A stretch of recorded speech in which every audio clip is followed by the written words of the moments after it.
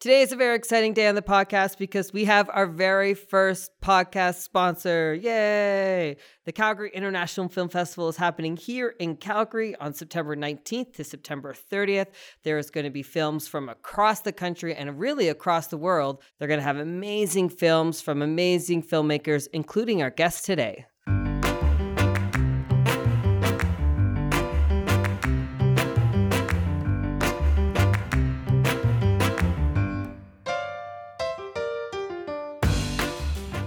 Okay, so we're here with Gillian McKercher. Thank you so much for coming on the podcast. Oh, you're welcome. Thank you. So you have actually a very interesting path because by career title, your LinkedIn title, I guess, would be you're a filmmaker now, but that's not what you went to school for. No, and I just recently changed my LinkedIn. Before that, okay. it was chemical engineering training and filmmaker. Uh-huh. But right now I'm focusing all my efforts on filmmaking. Excellent. And so filmmaking's your full-time job now? Yes, and I also work at the Calgary International Film Festival. Okay. Yeah, excellent. So supplementing, like lots of entrepreneurs have to do, right? Yeah. Yeah. So how did you have that path? So you're doing engineering and then you took this hard shift to filmmaking. Those to me aren't necessarily the same types of brains. Well, I'd always wanted to be a filmmaker. When I was younger, I was really interested in celebrity culture. Like the the Oscars were a big deal in my house, and I feel like I'm the only grade 7 person who ever got a subscription to Us magazine as a Christmas present. Oh yeah. That's weird. I was close. I up until 2 years ago I had every issue of Entertainment Weekly. So a lot of them are in my parents' basement already. So we're close. We're close. So through that, I got introduced to films. And then I wanted to be part of films when I was younger. Because of the Oscars, I knew there was a screenwriter, and I knew that there was a director, and I knew that there was an editor. And so I had wanted to go into film studies, but nobody on either side of my family has done any full-time work in the arts. So it was very elusive. Yeah. It just was so abstract to everyone. They're like, well, what sort of job could you do? So I applied to the University of Calgary to be an engineer. And I got in, but that summer before my first year, I saw posting for the Summer Media Arts Camp at the Calgary Society of Independent Filmmakers. So I told my parents that I had to do it. It was a 2-week summer camp where you made a short film on 16 millimeter with kids between 12 and 17, or 13 and 17, yeah.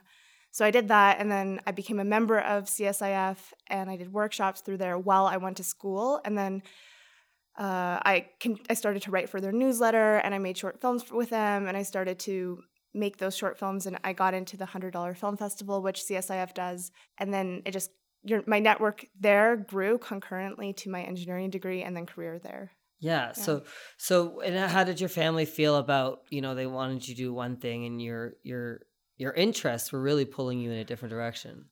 Well, they were very pragmatic. It was your career funds your hobby. So, okay. Yeah. I think a lot of people hear that, right? And for some people, the hobby, I think I'm one of those people, their hobbies become their career. And that's what's happening with you. Yeah. And I give a lot more wisdom to my parents now, because I think for many people, once their hobby becomes their career, they realize that actually they want to love their hobby unconditionally. Mm-hmm. Yeah, no. And once it's your job, sometimes there are things that you just don't like about it. So you're in my brain all the time. Yeah, I'm addicted to turning all my interests into careers. I say to myself, oh, how can I make money from this? Mm-hmm. So the only thing I haven't been able to figure money is how to make money from is dodgeball. I play dodgeball every week, and so far I haven't been able to turn that into a career.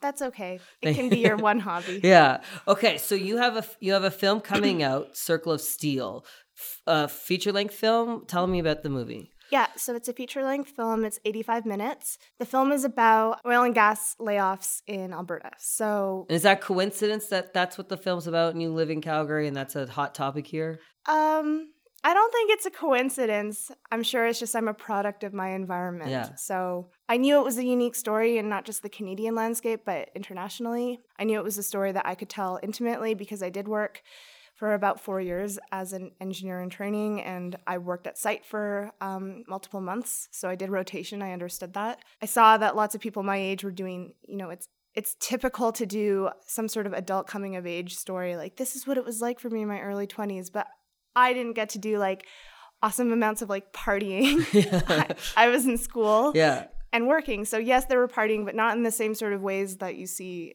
often represented on screen. So yeah, I did it. And I also felt like I was upset that maybe I feel like Albertans all have a chip on their shoulder in the rest of Canada. And so I wanted to show that I saw what was going on here. And we're going to be best friends, like between the movies and those thoughts alone. Yeah. Yeah. Well, my friend, her dad, when he was like 2 years away, he was really close to a full pension, and but he hated his job. She's implied that it was affecting his health, and it was always his dream to have his own business. So he quit when he was so close to having this full pension and started a dollar store. Yeah. In Northland Mall. Oh, okay. And ran it for like 10 years, and like it was really hard. She's a family of 6. Wow. And she was the eldest, and she would have been in junior high with me. Oh, okay.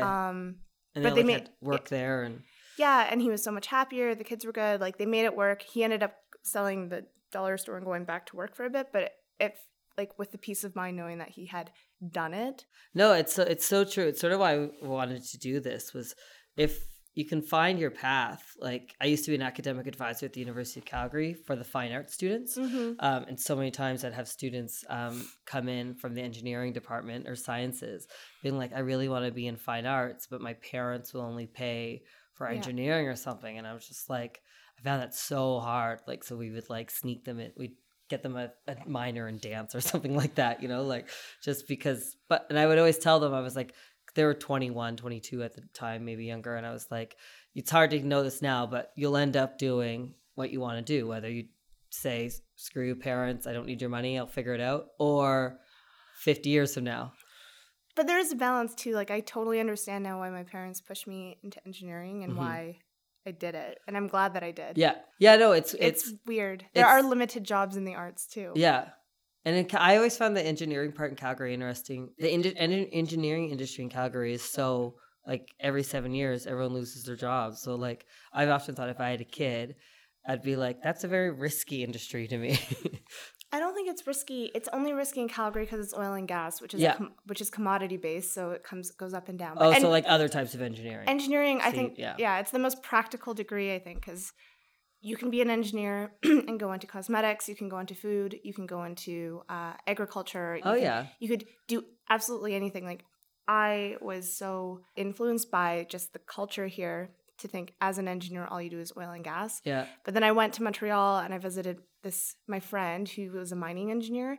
And he introduced me to this girl who seemed really cool. And I was surprised when she told me she was an engineer and she was about to do her master's in Paris, because she wanted to be a cosmetics engineer. So she wanted to make makeup. And she was like so beautiful. And her passion was to create like new lipsticks, like the chemistry behind that.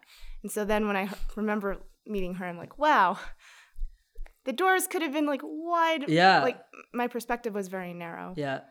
God, you know lots of interesting people. Before you became the filmmaker, though, you graduated and you were making short films and entering in competitions. When did you start to say to yourself, I think I want to be a filmmaker full time? Because, and if we're just being honest, a filmmaker in Calgary is rare. A young filmmaker is rare.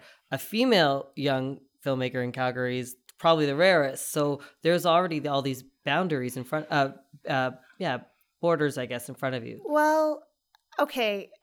This still sounds so cheesy, but the turning point was when I met my partner, who my business partner, but I'm getting married to him, Guillaume Carlier. When I met him, he was the first person who legitimized my hobby as you can do this full time. Because he was also trying to do that, and his path was very different than mine. He went to Concordia for English language, for an English lit degree, and many of his friends worked in the arts. Like some of his best friends are full-time musicians or journalists, like totally different friend group in terms of career paths than what mine were. So when I met him, things became like my dreams, like I want to make a feature film, became like, okay, well, let's do it. Let's see what the path is to do that. Or let's get the right people. Let's start making all of our next projects are with the actual like goal of making this feature or making a career in it. So through him, I was exposed to a lot more people and like a totally different network. So yes, even though I was a member of CSIF, I was like really involved with the Artist Run Center network, or most of the people who are involved with CSIF have a full-time job, and they were in the same boat as me. But with Guillaume, it was the first time I had met full-time videographers, full-time filmmakers. So Guillaume started working with this company called Ramble, who has done a lot of work, like commercials and web content. And then he started doing other work for like Joe Media, so he works there as a director. And then just through meeting people, you're like, oh, you work as an editor full-time. Maybe you can help me with my project. Yeah. But really, it's just having support from people, and I just have been really lucky to find people who understand my passion. It's collaborative. It sounds. Yeah. What I'm thinking about when you talk about that sort of journey, I think sometimes I'm so focused on an entrepreneur being, on their own and just forging ahead. But really, I think you're right. It is a team of people. Maybe you're the captain of that particular day or of that particular project, but really it's a give and take between a group of people and you all want each other to succeed. Yeah, I think the entrepreneur needs to have the singular focus, the vision of what they want to be, because without the vision, it doesn't matter. You can still have great friends, but then they'll just be your friends. So I did this mentorship program called Herland through CSIF, and I've still stayed in touch with those people. Like, we haven't worked together that much professionally, but they've still been it's still been good to have those experiences. And if I'm having a bad day, I can call somebody and talk about it in a way where it's more than just a friend. It's also like they're my HR friends too. Not just Herland, but if you think of it as a company, then your crew of people, your team, you could be the manager, but you still need to go for coffee with people, right? Yeah. Yeah. So how do you, I think, someone who wants to sort of follow your trajectory, be a filmmaker in Calgary, how do you make money? You're working at Calgary International Film Festival, but how do you make money as a filmmaker? I don't actually know that.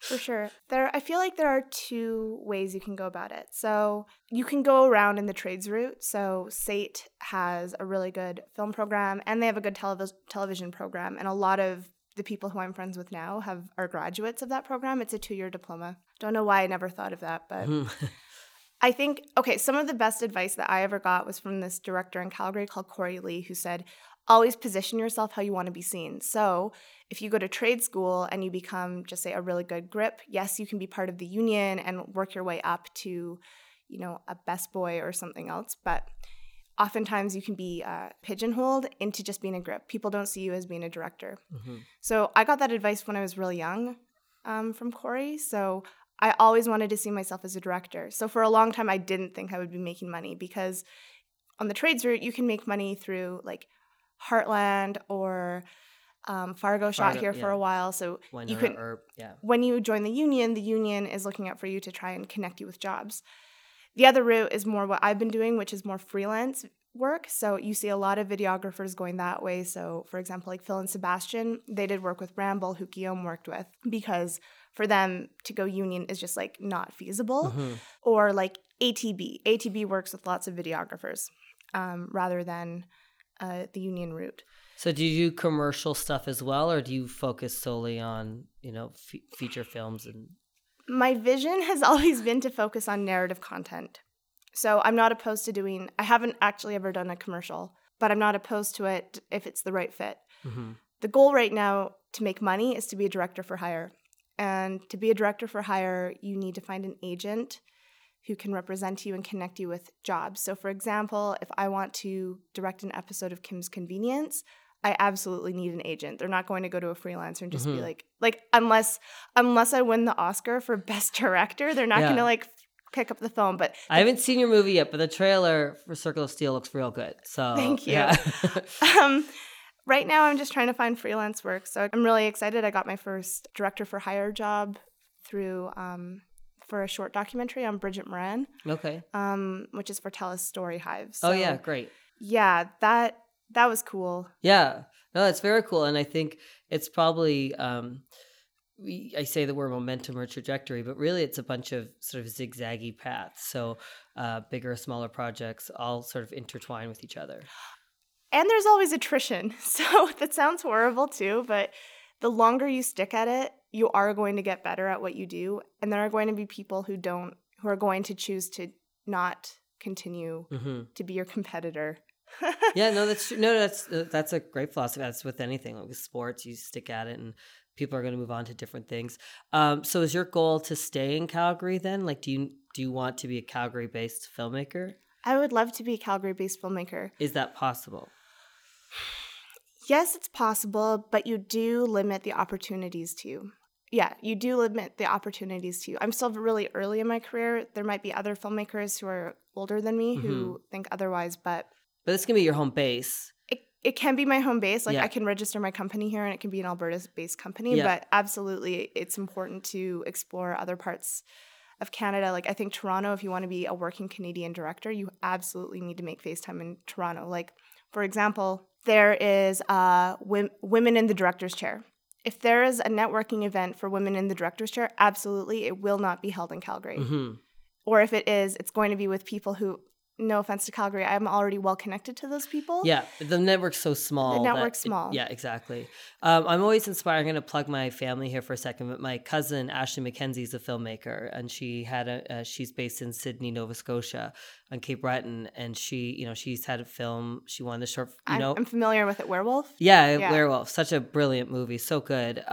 Again, family bias, but I'm amazed that she can live in Sydney, Nova Scotia, and make the waves that she's making. No pun intended. But like, I think all the time, like, because for me, I think what I do, could I be more successful in Vancouver or Toronto or wherever?